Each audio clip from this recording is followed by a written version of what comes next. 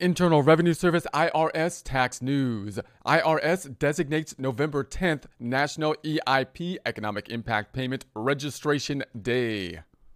COVID Tax Tip 2020-146, October 30th, 2020. The IRS has designated Tuesday, November 10th, National EIP Registration Day. This is part of the agency's final push to encourage everyone who doesn't normally file a tax return to register to receive an economic impact payment.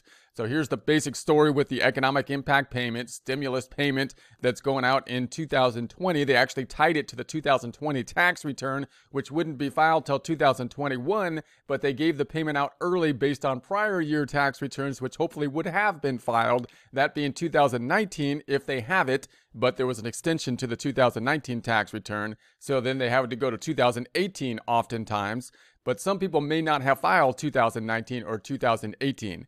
Now, if you hadn't filed 2019 or 2018 tax returns, then the IRS does not want you to use the special tool if you're required to file those tax returns. In other words, if you just didn't file them and you're required to file them, then the IRS would like you to file the tax returns in order to process the economic impact payments. However, if you're not required to have a tax return filed because you're below the income threshold, that's who the IRS is looking to at this point in time, because some of those people may not have received an economic impact payment. However, many of them may still have gotten an economic impact payment due to the fact that the IRS then defaulted and went back to other types of things other than tax returns to base the payment on, which would be other government kind of programs that would be paying out money so that they would know it's a taxpayer and they would know the address to send it to, such as Social Security beneficiaries.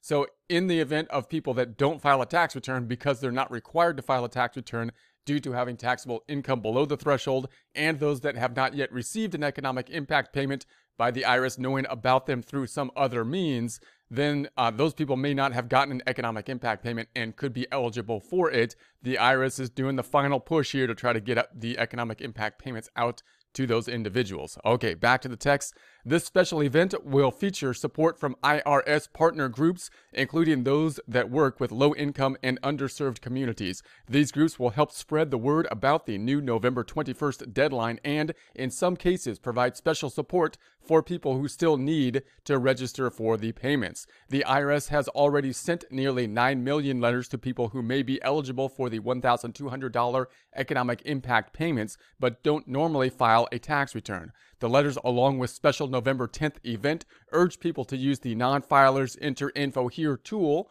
There's a link to that tool here. So if you know anybody that's like in this situation, hasn't received the economic impact payment, is not required to file a tax return, then this is the tool that they would want to use in order to process the information to get the economic impact payment.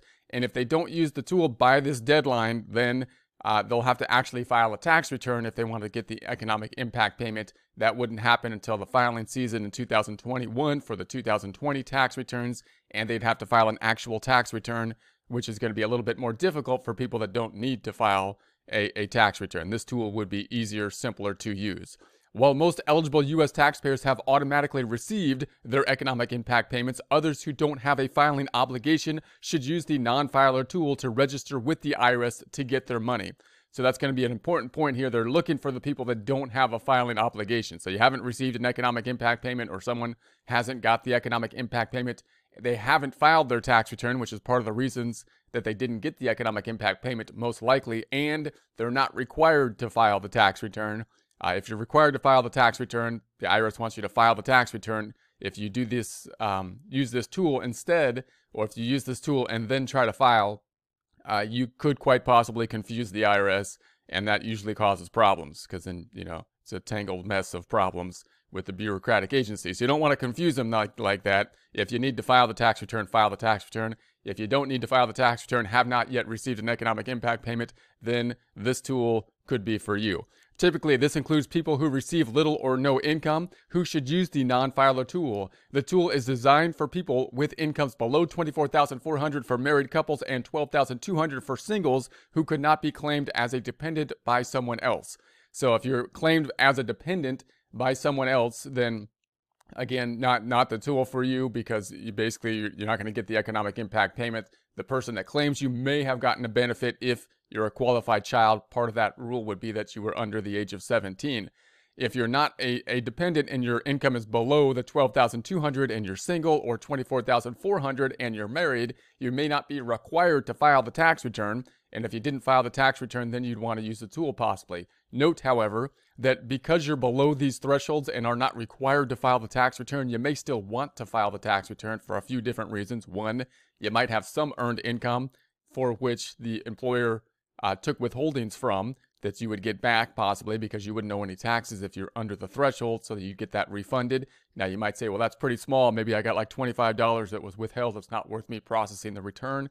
But you could also be eligible if you had some earned income for an earned income tax credit or a child tax credit, the refundable credits, quote, refundable credits. Those credits, they can go past the amount of actually owing taxes. So they're not really a tax. They're more of a benefits program. So if you're below those thresholds, then you may not be required to file, but again, you may want to, because those particular credits, the earned income credit and child tax credit, can be substantial, as well as, and you could have any kind of withholdings that could be there as well from any wages that you did have that could be refundable. So anyone using the non-filer tool can speed up the arrival of their payment by choosing to receive it by direct deposit. Those not choosing this option will get a check. So obviously one of the problems here, if you're talking with people that are homeless, then one of the problems is that the government agencies don't have any place to send the check to. And so if you have some system, if you know someone that you can have a system where they have a direct deposit, that's what the bank would like, or that's what the IRS would like most.